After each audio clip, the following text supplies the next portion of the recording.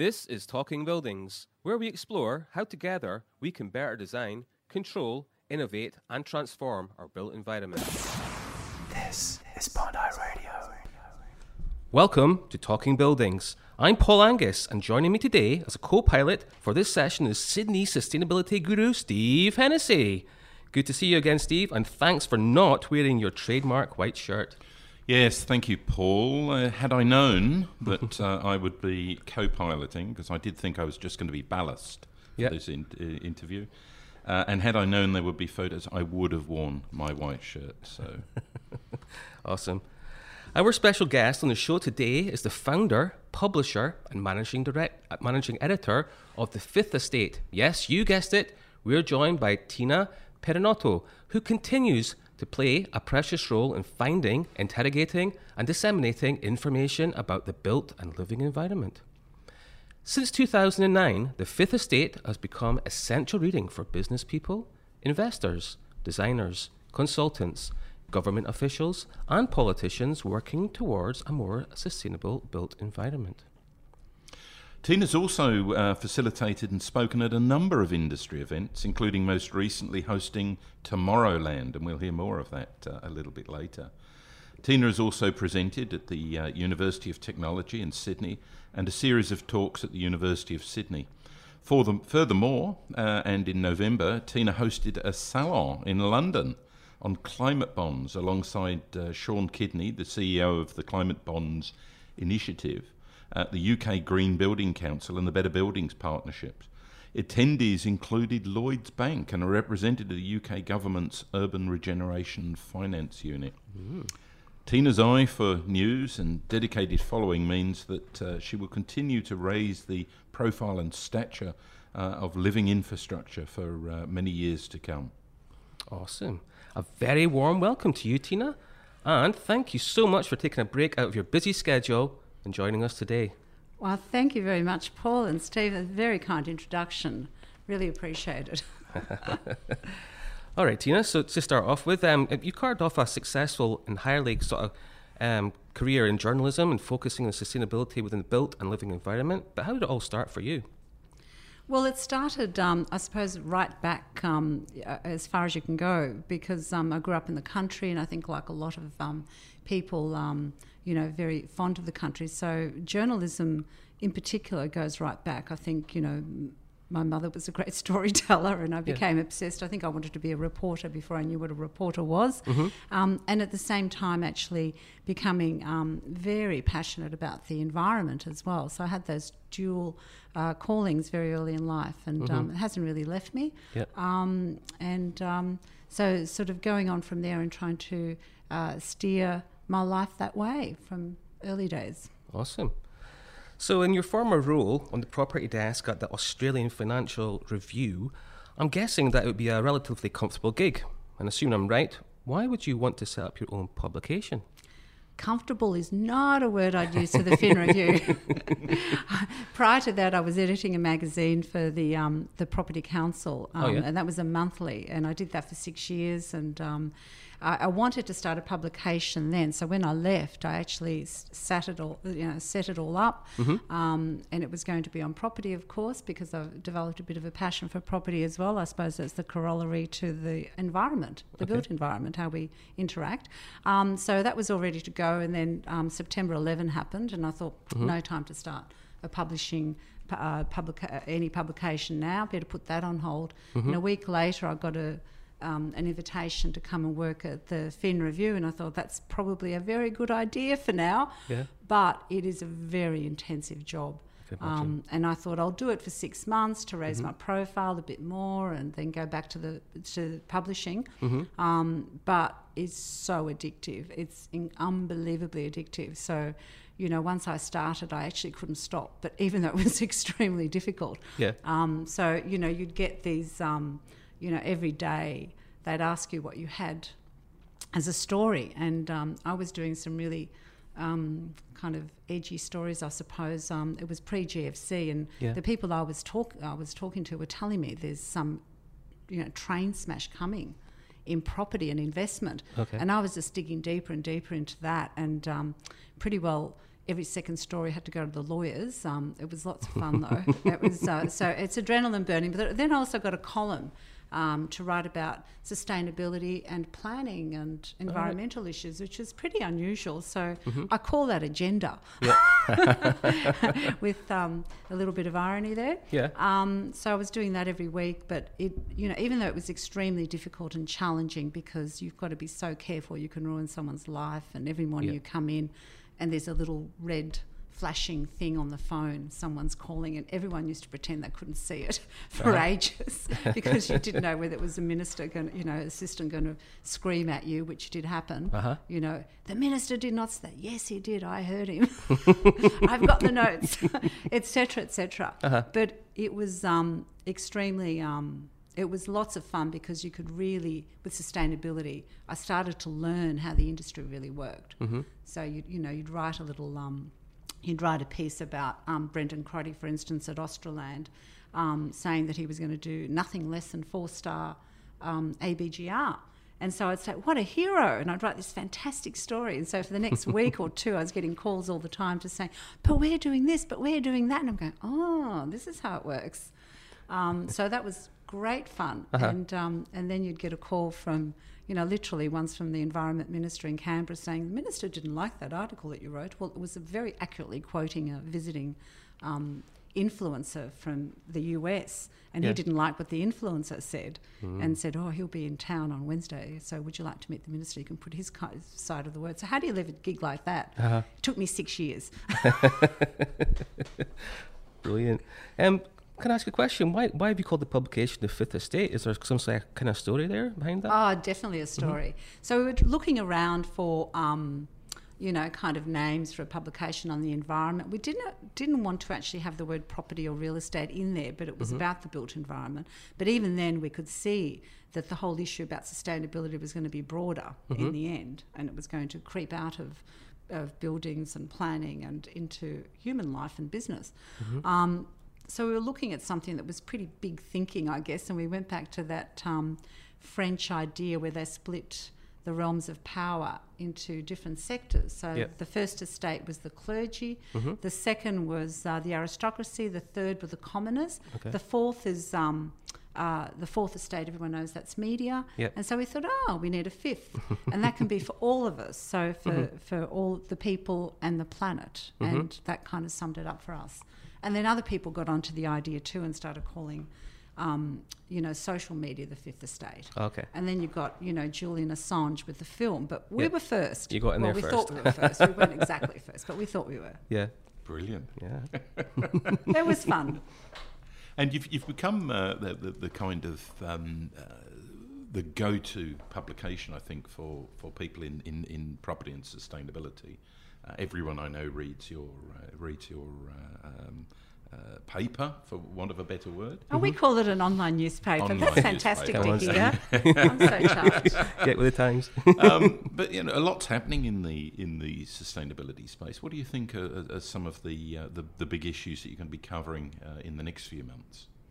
Well, I think the ones that really excite me and I think can offer the greatest potential for change is the way the big institutional investors globally are really starting to turn their minds to sustainability and climate change and issues like that. I find that the biggest and most exciting thing of all, and that's one of the reasons really why the Fifth Estate is pitched as a business publication.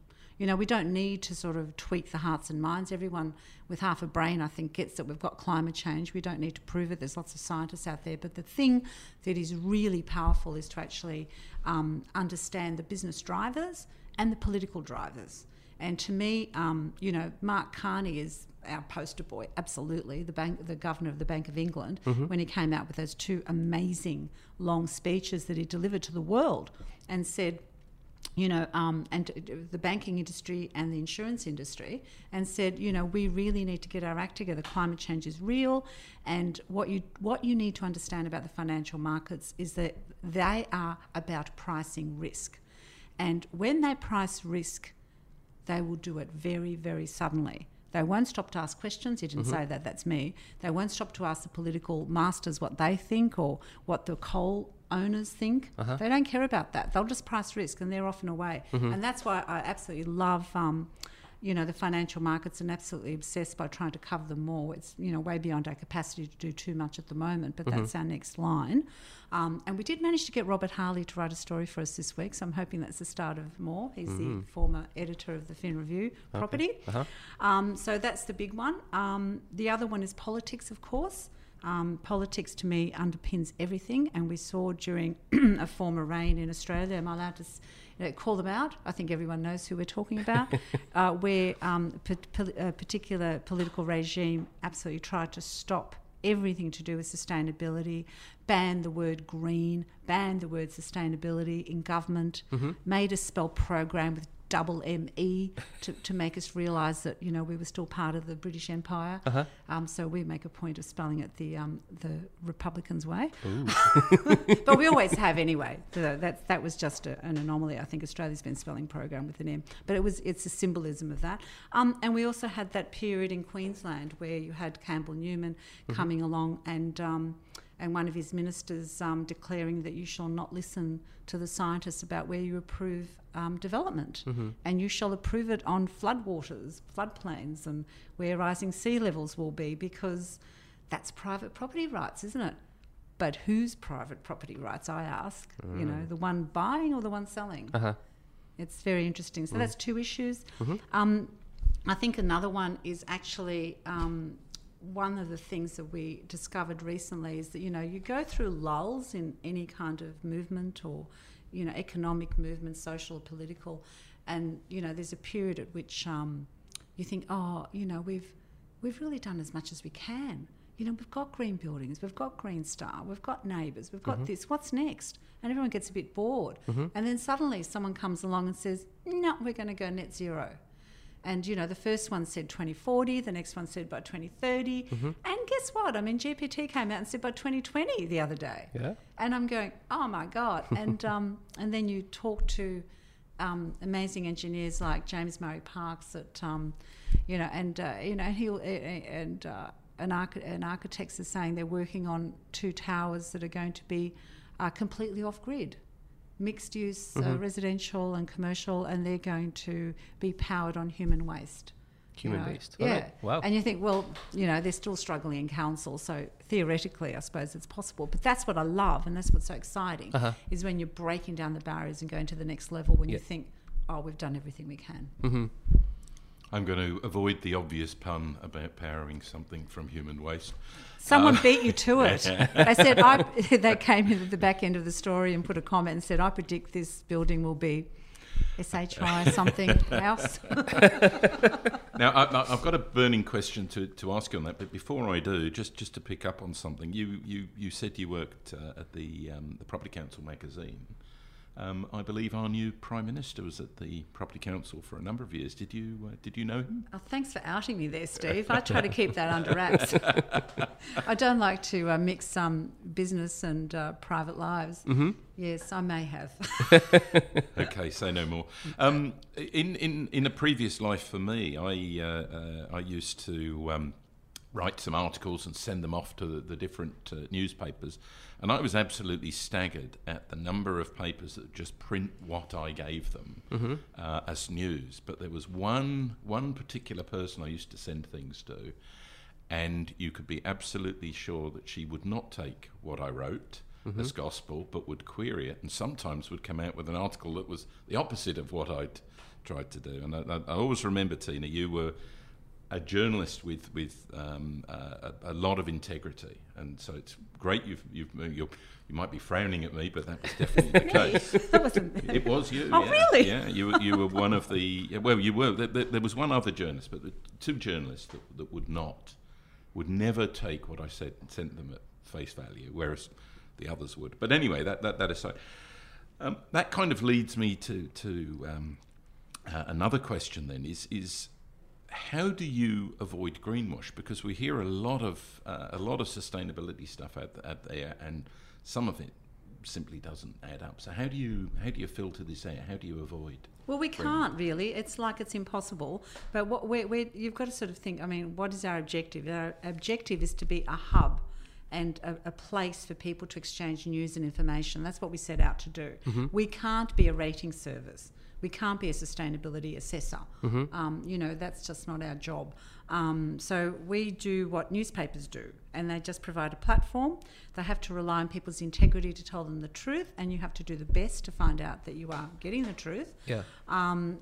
And that's about all you can do, really. But, woe betide if someone lies to you. Mm-hmm. If you're a journalist, that's the end of the story. And someone once did when I was at the Fin Review, and I was just so gobsmacked that they would. I was just so amazed. I thought, I just can't believe that. Yeah. It's just so dumb to do so, really. Yeah. But with greenwash, it's a lot more subtle. And I think you have to be a little bit philosophical, and you think, which of us is perfect and perfectly green? Mm-hmm. None of us are. I don't claim to be. And I remember a friend of mine did some work with us for a while, and she was telling people on the phone, I nearly died. I heard her on the phone saying, we're the what did she call us? The watchdogs of sustainability. And I said, we are not the watchdogs. There is no way. So I just quickly shut down that line of inquiry. So all you can do is, take people at their face value and hope that they're telling you the truth. And if they don't, well, you don't forget it. And the other thing is that people, I think, are variable. Mm-hmm. So they're good one day and not the next. Okay. They have a range of behaviours within them, and organisations are the same. And the bigger the organisation, the harder it is to deal with. Because a big organisation, can I mention one? GE, for instance, they do a whole lot of different things. Uh-huh. And you have to work out, are you going to promote their good things mm-hmm. that they do on renewables and, wonderful exploratory work, when they do other things, that are negative as well. And you think, well, we're all on a journey, and that's the best you can do, that we're on a journey. And with marketing, I actually have thought a lot about marketing. And I think marketers, their job is to have an antenna to mm-hmm. the world. They're a bit like journalists or real estate agents. Their job depends on having a very sensitive antenna and seeing where the world's going. And they'll pick up a trend and they'll go back to the boss and say, we've got to go that way. This is the new trend. Mm-hmm. And the boss will go, oh, my God, you're right. So they try, and they may fail the first time, the second time, but eventually they've at least declared a direction. And, yeah, everyone's going to fail. And I learnt that actually when I was still at the Property Council, I did a story on a brand new building, and I had this bright idea to ring all the tenants and ask them, how did this wonderful new fancy building designed by a top architect actually perform? Mm-hmm. And my God, the litany of errors that they came back with. I can imagine. The lifts were squealing, there was noise, tunnels, there was mm-hmm. this wrong and that wrong, the temperature wasn't right. It was all wrong. Mm-hmm. And then the building manager rang me and just very patiently and calmly and very, very kindly mm-hmm. talked me through about what it actually takes to commission a building mm-hmm. and how hard it is and how it can take a year or 2 or 3 to get it right. And I thought, wow, that's fantastic. That's really important information that I've never forgotten. Mm-hmm. Yeah. So that's what I think about greenwash. Okay. I could say something about commissioning buildings, but I'll hold I that know, back. You've got a lot to say about that. It's very interesting. It's a process, isn't it? Indeed. When you're talking, you're quite enthusiastic about all of this. Now, there's so much that we hear is happening in the world. And just yesterday I was talking to the guys from GRESB, and they're about to go to Hong Kong, but they don't know whether they're going to be able to go to Hong Kong because of the typhoon that's hanging around at the moment. So we hear a lot of I suppose, bad news stories about our environment and how we're not responding properly. How do you manage to stay so positive? Oh, that's a really interesting question. It is at times hard. I do things that are a bit cheaty. I avoid reading certain books mm-hmm. that are too depressing. And we're actually in a really biased situation. We're completely biased because we get all the good news. Mm-hmm. So someone's got a breakthrough, a scientific breakthrough, they let us know. We're getting it on the news feeds all the time. So we're getting all the good news. And I look around and I see the bad news. I see the climate deteriorating fast. And every now and again I sit there and I look at, pictures of, melting icebergs and typhoons and things. But what can you do about that? You can't do anything. You can only do your best. And we sort of promised at the beginning that we would be optimistic. And that was one of the first things we said ever online for the TFE was to be optimistic. Let's not go down the dark road. And I think it was here actually at an ACOM event that it was all about climate change. And it was really depressing. It was about all the terrible things that were going on with the science. And I walked out and I said to someone, it was an architect, and I said, "Oh my God, that was depressing." And he said, "Why?" And I said, "Well, look at all these things that are going on." And he said, "Well, what do you mean?" He said, "We're all going to die anyway, so, And I thought, oh, that's interesting. It's not like whether you win or lose. It's actually how you play the game. Yeah. So, to me, it's more important that we do our best and try and mitigate than actually achieve the impossible, which is probably true right now. So do you think of yourself as a glass half full or a glass half empty? I do, because I think it's in your attitude, and it's a process, not, there's no ticks, there's no kind of points awarded. And I think very late in life, I finally went to India and I saw the poorest people smiling and singing and being happy. And I'm going, oh my God, this is what they've all been talking about for decades that I've not listened to, Yeah, yeah. And I thought it really is about how you live, not what you have or, who awards you something. Yeah. You kind of touched upon it earlier that, you're relying on people to be honest and, when they're submitting articles and stuff. But, you're obviously looking online as well and getting stuff, and that's where you're getting your stories from. But you must have an extensive team of journalists in your business, getting the next big coup, so to speak. But how much do your team kind of rely on, getting inside information on something that maybe someone's been like a bit of a, what's the word I'm looking for, whistleblower? So what someone's giving you a little bit of an inside sort of coup of what's going on. And how difficult can it be when a story is kind of pulling at your heartstrings, from a moral and a sort of an ethical perspective as well? How important that is? Yeah. We do have a team of journalists, a small one, but we call, I suppose, on a big net of people that are, that support us by letting us know or sending stories, and that's awfully important because we can only do so much. We're actually, we're probably look bigger than we are, and so we do rely a lot on people's goodwill and letting us know, and they see us as their voice, I suppose, which is exactly what it's meant to do. Yeah. In terms of stories that I really care about, what did you mean by that, Paul? Like sort of, how do we follow those in particular? Yeah, we do. There's an emotional response. Yeah. I'm just wondering how it all kind of pulls together. Like are you relying on people to give you inside information, from a company, and it's like a leak, so to speak, and then from there you build upon it and start investigating from different angles. Yeah, quite often. And I think every time, what our job is really to do is to talk to as many people as possible. Yeah. And the more you talk to them, the more they, you get information. It might not be relevant now, but you'll think about it later. And you're kind of actually trying to throw the net out as wide as possible. And then you start connecting the dots. Yep. And you start to find patterns. Quite often I've got a daughter who's, very scientific and completely the opposite to me. Oh, yeah? And she goes, that's not evidence-based, Mum. You're just, flying off again, sort of making gross generalisations. And I'm going, yeah, but... you know what? That also works. Yeah. Because you actually can you use those connections to understand things, and someone might tell you a bit of information that doesn't make sense on its own, and then later someone else says something else, and you go, oh, here's a really good angle or a new story. Yeah. Everything falls into place.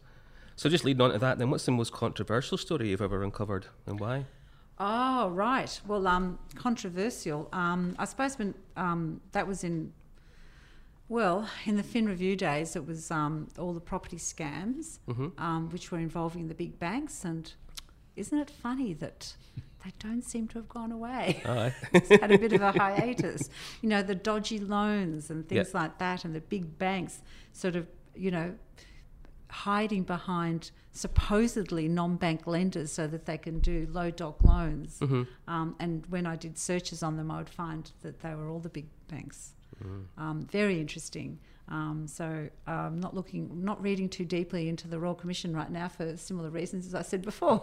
You don't want to get too depressed. But I see the headlines. No, I think Rowena Orr is amazing.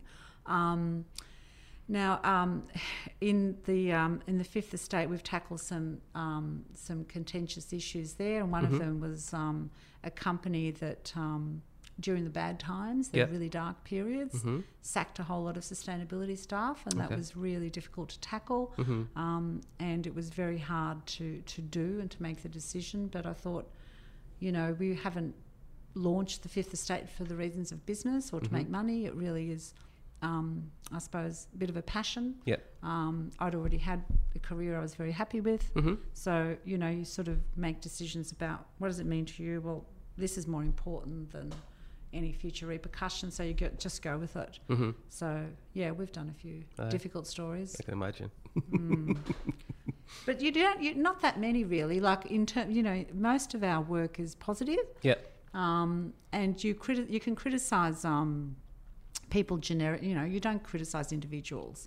That's not really fair. It's about sort of trying to encourage the industry to get stronger. And there's certain elements in the industry that we have periodic goes at, and the sorts of people that are holding back forward thinking and better rules and better standards, and they're out there all the time and they keep doing the same thing over and over. So we keep having a go at them, and we're happy to name them. Yeah, awesome. So just on the flip side then, so who's like your inspiration, Tina? Who's kind of inspires you?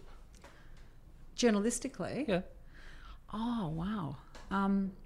Well, Catherine Graham, I suppose. She's the woman who inherited the Washington Post. I read her book very early many years ago, and I was extremely inspired by that. I thought, oh my God, what a powerhouse! I mean, she exposed Nixon and all that sort of thing, and Watergate. And I just I think she's amazing. And right now I'm reading Tina Brown, and that's a great. Someone recommended it to me actually. So she became editor of the New Yorker. And it's called the Vanity Fair Diaries. I'm really enjoying that at the moment. Okay. I suppose they're inspirations. Aye. Awesome. Alrighty, so let's change the dynamic now and have a little fun. Steve's going to take you through some quick fire and light-hearted questions to find out more on who the real Tina is and what makes you tick. And now it's time for a rapid roundup. So Tina, can I first preface that and say this is the really hard part? This is the one that makes me nervous. Well, look, Tina, I didn't know that I was doing this, so let's see how we go. Tina, if you could only eat one food for the rest of your life, what would it be? Unfortunately, it'd probably be cheese. Cheese. Oh, I'm with you there. Big failing. Tina, what's your favourite colour? Right now it's orange. I just love orange. It just signifies just bursts of energy or something. And it's the same colour as the masthead. It's funny. How did that happen? Actually, it's been orange for a long time. So, finish this sentence. I'm happiest when? Sitting quietly writing a story, which is all too rare now, unfortunately. If you could go back in time, but only had 5 minutes, what would you change and why? I would change where I was born. I'd probably say, put me right smack bang in the left bank of Paris in 1930s. Okay. Well, in that case, where's your favourite place to contemplate life's most challenging dilemmas? Funnily, in the country too, but not. I don't get there very often. So on a morning walk, I find that really very interesting. It's if I try not to think about my issues, by the end of the walk, I've actually got solutions, and I find that's quite magical. Yeah. If you were on Who Wants to Be a Millionaire hot seat and needed to phone a friend, who would that be and why? Well, I think that shows about questions. So it's who would know the answers to something, right? So I'd probably phone my daughter, who's working on the Fifth Estate now, and she's got the most incredible widespread knowledge I've ever come across. Okay. If you had one superpower for just one day, what would it be and why? Oh, I really envy drones. I don't want to see them, but I would love to be a bird and fly around the landscape. Yeah? That would be amazing if I had a superpower, yes. Childhood dream. Can you name a place in Australia and New Zealand that you've not yet visited but would like to? Well, I visited the outback of Australia lots of times now, but I can never get enough, so I'd probably be looking for something new there. And in New Zealand, Queenstown, I think that sounds fantastic. Oh, yeah? Excellent. What song would we hear you singing in the car or the shower? The last thing I heard, probably. Unfortunately, things get stuck in my brain. Look, we're wrapping up the quickfire questions, so we started on a food theme. If you could rid the world of one type of food, what would it be and why? Hot dogs, because they're full of rubbish. There you go. Yeah. Well, thank you, Tina. Thanks for being such a good sport and those candid responses. Paul, back to you. You are listening to Talking Buildings. Awesome. Thanks, Steve and Tina. That was great and lots of fun. Keep you on your toes and the audience screaming for more. One thing that always intrigues me about the Fifth Estate is the groundbreaking articles, the ones that push the boundaries and make you sit up and take notice. Can I just ask you, when reporting and unravelling a big news story, what has been the biggest challenge and what would you do anything different about it? Oh, the biggest challenge is time. It's always time. Mm-hmm. So, you'd like... I find it hard when I'm doing a story to stop. So I just want to get more and more information. So that's always a very big challenge. Yeah. And, speaking to more people. So what would you do differently is, you just make sure you had more resources so you could spend more time on it. Not always achievable. Uh-huh. Are people quite forthcoming when I'm assuming you're phoning them up or emailing them or something, but are they, I don't know, if you're phoning a company or something, do you sort of get closed doors, or do you get people that you're obviously sort of looking in to get those snippets? How do you operate?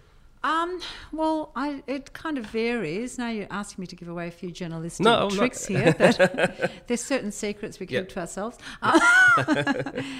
It is about finding information. Quite often it's not the direct route. Mm-hmm. You have to go sideways. Yeah. In property, there's no secrets in property. Mm-hmm.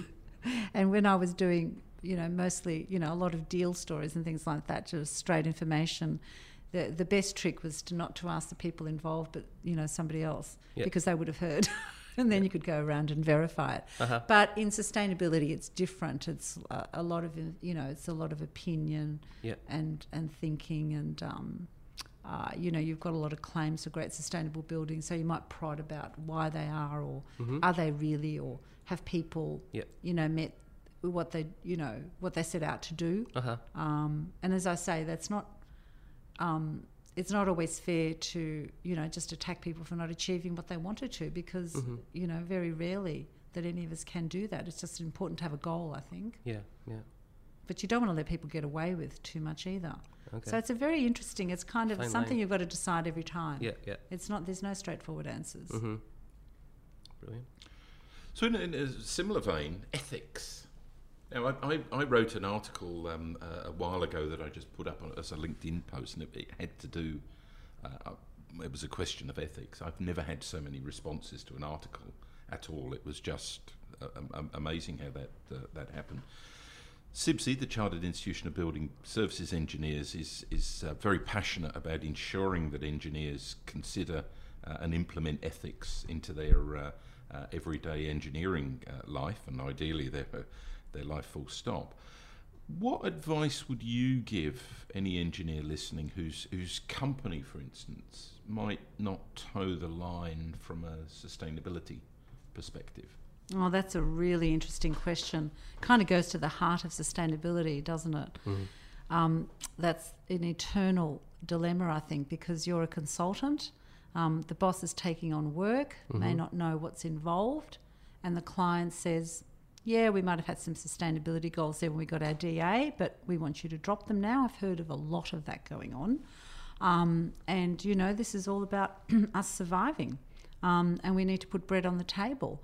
So it's the eternal dilemma, I think. I mean, I've heard of a top architect told me that there's a list of building certifiers that if going around Sydney, that if they don't have to visit the site, they give you a discount. So and dreadful things. I mean, another top architect told me he saw a building being built without any waterproofing in the showers, and he said, and these people, they were selling for $2 and $3 million. And he said, sure enough, residents move in, and within 3 weeks they're stripping out the bathrooms and starting again. Wow. And we've just posted a story today by someone in Melbourne who's got obsessed by poor building quality, Zan Payton, who's got quite a name for herself now, on the Victorian legislation which has been brought down to that basically puts the onus on property owners to strip the flammable cladding off their buildings and pay for it themselves. Builders get away scot-free, the developer gets away scot-free. Same thing has happened in New South Wales. And that's outrageous. And she's actually forensically mapped where the bill is publicly exposed, and then secretly clauses are removed and put in, and that's what gets passed in Parliament. And it's just outrageous. And the same thing happened with dodgy building products legislation before Christmas last year. It was suddenly, the good bill that the entire industry had approved and thought was fantastic disappeared somewhere between the industry seeing it and getting passed in Parliament. So engineers have to deal with that scenario. They're in the thick of it, aren't they? Like builders are, like, of course, anyone like that. But one of the talks that I hosted at Sydney Uni a while back was really interesting. There was a woman who did a PhD on sea level rises and how various local councils got sea level rise policies happening in their planning documents. And she said inevitably it was one person working away and pushing and just trying to influence the outcomes all the time. And that's what I think people can do in companies, just continually trying to influence by their own personal connections, their own personal politics. And I think they just have to needle the boss, at an appropriate time without losing their job, perhaps, because they can't lose their job. They've got responsibilities to family, but you can still try and annoy people. And I think annoyance is a really powerful weapon. And there's, the soft version and the hard version. You can nudge them or you can embarrass them. And actually a top engineer once, standing next to me at an event, he was actually the head of a big engineering company. He said, there's climate change. He said, I just don't buy it. And I said, oh, really? I said, oh, okay, well, it just came to me. I said, okay, let's say that you're right. The climate change is complete rubbish. Do you think we should keep business as usual? Do you think we should keep pumping out pollution into the atmosphere and polluting our waterways and putting poisons in, our buildings and our food? And he goes, no, thank you. Did he know who you were? Well, yeah, he did. All right. But he was being, he was taking that. Strange thing to say. That really, that, I don't know, that kind of attitude of, I'm above all this. This is what children do, pretend that they care about climate change or something. He was being this superior person. And I thought, well, have you got kids? I actually prefaced it by saying, have you got kids? Yes. Have you got grandchildren? Yes. Okay. What do you say about doing what we're doing? So if you hit them with pollution, if you change the story, you get a different response. Because climate change has been politicised for some crazy reason. But even Lord Monckton, when he was in Australia, they said to him, he said, oh no, don't try and do anything about emissions in the atmosphere. Obviously he's on the payroll of the coal companies. But, and they said, what about pollution in the ocean? Oh no, we've got to clean that up. What about pollution in the water? Oh no, that's we can't have that. It's interesting, isn't it? So you've heard it from Tina. If you're an engineer and you care, just become annoying, and that will work. You've touched on a few things there, but what do you think are the biggest challenges facing the industry, and what steps can we put in place to overcome these hurdles? Well, I think I see engineers and builders and that being very conservative and very nervous about saying something. And again, it's about, the really subtle, the soft power that is more powerful than anything overt. And it's about, it's also it's about what people say to each other in the boardroom. You know, like I've been at sort of some interesting meetings where they talk about what goes on in the boardroom, and it's all about the alpha male or whoever, could be an alpha female, I suppose. You know, and people kind of, you know, saying, oh, this is it's like in a schoolyard. You've got the dominant people running the schoolyard, and everyone else kowtows. But if other people start forming their own little power centres and saying, well, it's okay in our world, in our little group, to think about sustainability. We're not embarrassed by it. It's a strong thing. It's logical. It's business-like. It makes money because you're saving resources. You're actually, you know, you're avoiding being sued in the future.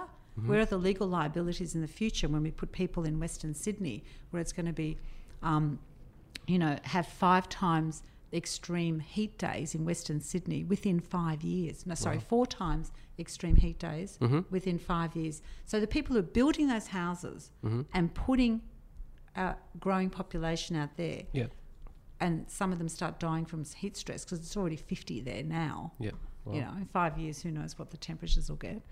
You know, where's the legal response? It all makes sense to be sustainable. So you've just got to keep reminding people that that's important, and creating a cohort of soft power, you know, within where it's okay amongst the mates at the pub to accept climate change and doing the right things. I mean, you know, you can just say, well, you've got to be a wanker not to do it. You know? Like, turn the tables on them. Right. You're speechless there, Steve. Tina, there a bit of robust language there as well. Oh, you get annoyed sometimes. The property industry, and in particular the engineering side of property, is known for its poor record on gender equality in particular, and it's kind of odd. I'm sitting here as a white-haired male that probably represents a lot of things that are potentially wrong with our industry. I don't know, but should we be concerned? And if so, how do we change things? Well, there's been some really interesting movements lately to change things. The Male Champions of Change, that's in the engineering field, and I think all those things are really good. You know, they have started to shift the agenda. They do work when people, you know, they don't always work, and they don't. You know, I hear that there's backlash in some parts of the property industry, but it doesn't matter about the backlash because that's the way social movement happens. It goes forward a bit, that gets pushed back, then it comes forward again. And it's the same thing with sustainability and climate. It'll get pushed back, but then it comes forward and eventually, you know, it starts to win. You know, slavery, you know, oppression of people, voting rights, all those things took quite a long time to change. And, you know, when you see cultures operating on a more equitable footing where they have respect for each other, everyone just seems happier. You know, and I think it's inevitable that it's going to happen. And I think you just keep pushing towards that just because it's better. Brilliant. I think. Awesome. Alrighty, just changing the topic a little bit. Can you tell us a little bit about Tomorrowland, Tina? Tomorrowland. Yeah, so we've had, that's our big signature event now, and we just had one last week. So that was the theme for that one was our urban future and 3 big stories. Okay. Our urban story and 3 big questions. And the big questions are, you know, we're part of nature. So how do we build buildings and cities that are good for us? Number 2 is how do we finance them? You know, how do we allocate scarce resources? The pricing mechanism is part of that. And 3rd is the how do we prove shared value, because the social contract is wearing thin. People, you know, get annoyed with the development industry and say that they're, you know, being squeezed, you know, density. They're worried about that. They're worried about transport, etc. So all those things have got to be tackled. So that's basically our big thought leadership event. That we use as a kind of a way to see where the industry's at. And see where it's going. And you do a lot of briefings and interviews with people ahead of time. We had more than 30 people speaking or being on the panels. Brilliant. You know, in 8 hours. It was pretty intense. But out of that will come a book, and we just learned so much about the industry. And I think, you know, quite a few people that came to the event, like some people were ringing up and saying, that was amazing. And I think, oh, that's great, because you can't see it when you're really close. But what I think it does is it re-inspires people. Yeah. So they come there in the one place and they hear a kind of, it's always bigger than Ben-Hur. We're trying to cram too much in, I know that. But you get a little touch points about where the industry's going, and a lot of positive stuff. People are really inspired right now. Yeah. It's really good. It's like we've got a new burst of energy. So we do a book on that too. So we do an e-book that'll come out soon. Okay. How do people get that book? Yeah, so we share it with everybody, so people can come or they read about it. Yeah. Okay. But where do they go for that? You just go on the website, the Fifth Estate? Yeah, the website's all free. We've got about 20 e-books there. Okay. That we've written, deep dives in particular topics, and it's all free. We get sponsors to help us do our job and then share it with everybody at no cost. That's awesome. That's part of our thing. Yeah. And is it? I mean, it was in Sydney, wasn't it? But are you got plans to move it around the country, or? Well, we'd like to, but being sort of badly resourced, we did have an event in Brisbane in March called.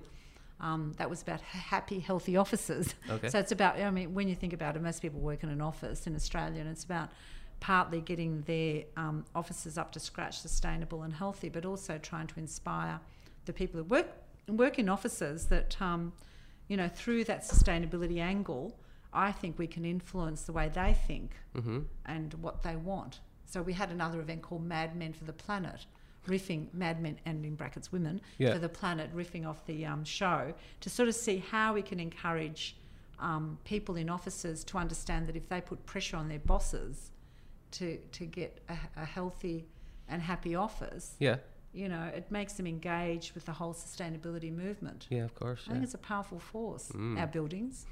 I really do. Brilliant. Alrighty, we've got one more question for you. So building services and sustainability consultants have a vital role to play, but what can they, and CIBSE as well, be focusing more towards to provide a better legacy for what we can all be proud of for future generations to come? Well, I think all those professionals are committed to doing good for the planet and for humanity, aren't they, Steve? I think isn't that right? Isn't that part of their charter? Engineers and, it's like a doctor. You're there to, you don't quite take the oath, but I think most people want to do well, and I think they do. I think most people I see are really well motivated, but they've got to create the political space, and by that I mean personal politics, to make it okay to be that way. So I think they just have to do that nudging of their mates, I think engineers have the answers. We've just got to be given the opportunity to express them. Yes, I think so too. Because engineers are kind of the way that we interpret the built environment, isn't it? I mean, that's the way it manifests on the planet. Clean water, energy, all those things, they're all in your court, Steve and Paul. Very important. Awesome. And can people submit any articles to you if anyone's listening? Is that always? We're there as a voice and a hub for everybody. Our minimum requires 700 words, and that it be not self-promotional. Okay. So we have a section called Spinifex there, and it's called Spinifex because it's the pointy end of sustainability. Okay. And it's about all our readers. Yeah. Awesome. Except for Steve, is that right? Well, Steve has not contributed an article for a while, so he's just reminded me. That's because he got knocked back. He said at the start. Alrighty. Tina, thanks so much for joining both Steve and myself today. It's been awesome. It really has been interesting, fun, and an enthusiastic discussion. It's been a real pleasure, and I hope that you enjoyed it too. I certainly did. Thank you very much. No problem. Thanks also to Steve Hennessy for being a good sport as co-pilot. I'm sure everyone tuning in will agree this has been a thoroughly entertaining and education session. I'm Paul Angus. Stay tuned in for our next podcast, and thank you for listening. You've been listening to Talking Buildings, a CIBSE Australia and New Zealand production. This podcast is brought to you in conjunction with the Air Conditioning, Refrigeration and Building Services Organisation, ARBS, which connects industry professionals, engineers, contractors and technicians. Talking Buildings is recorded and mixed at the world-famous Bondi Radio. This is Bondi.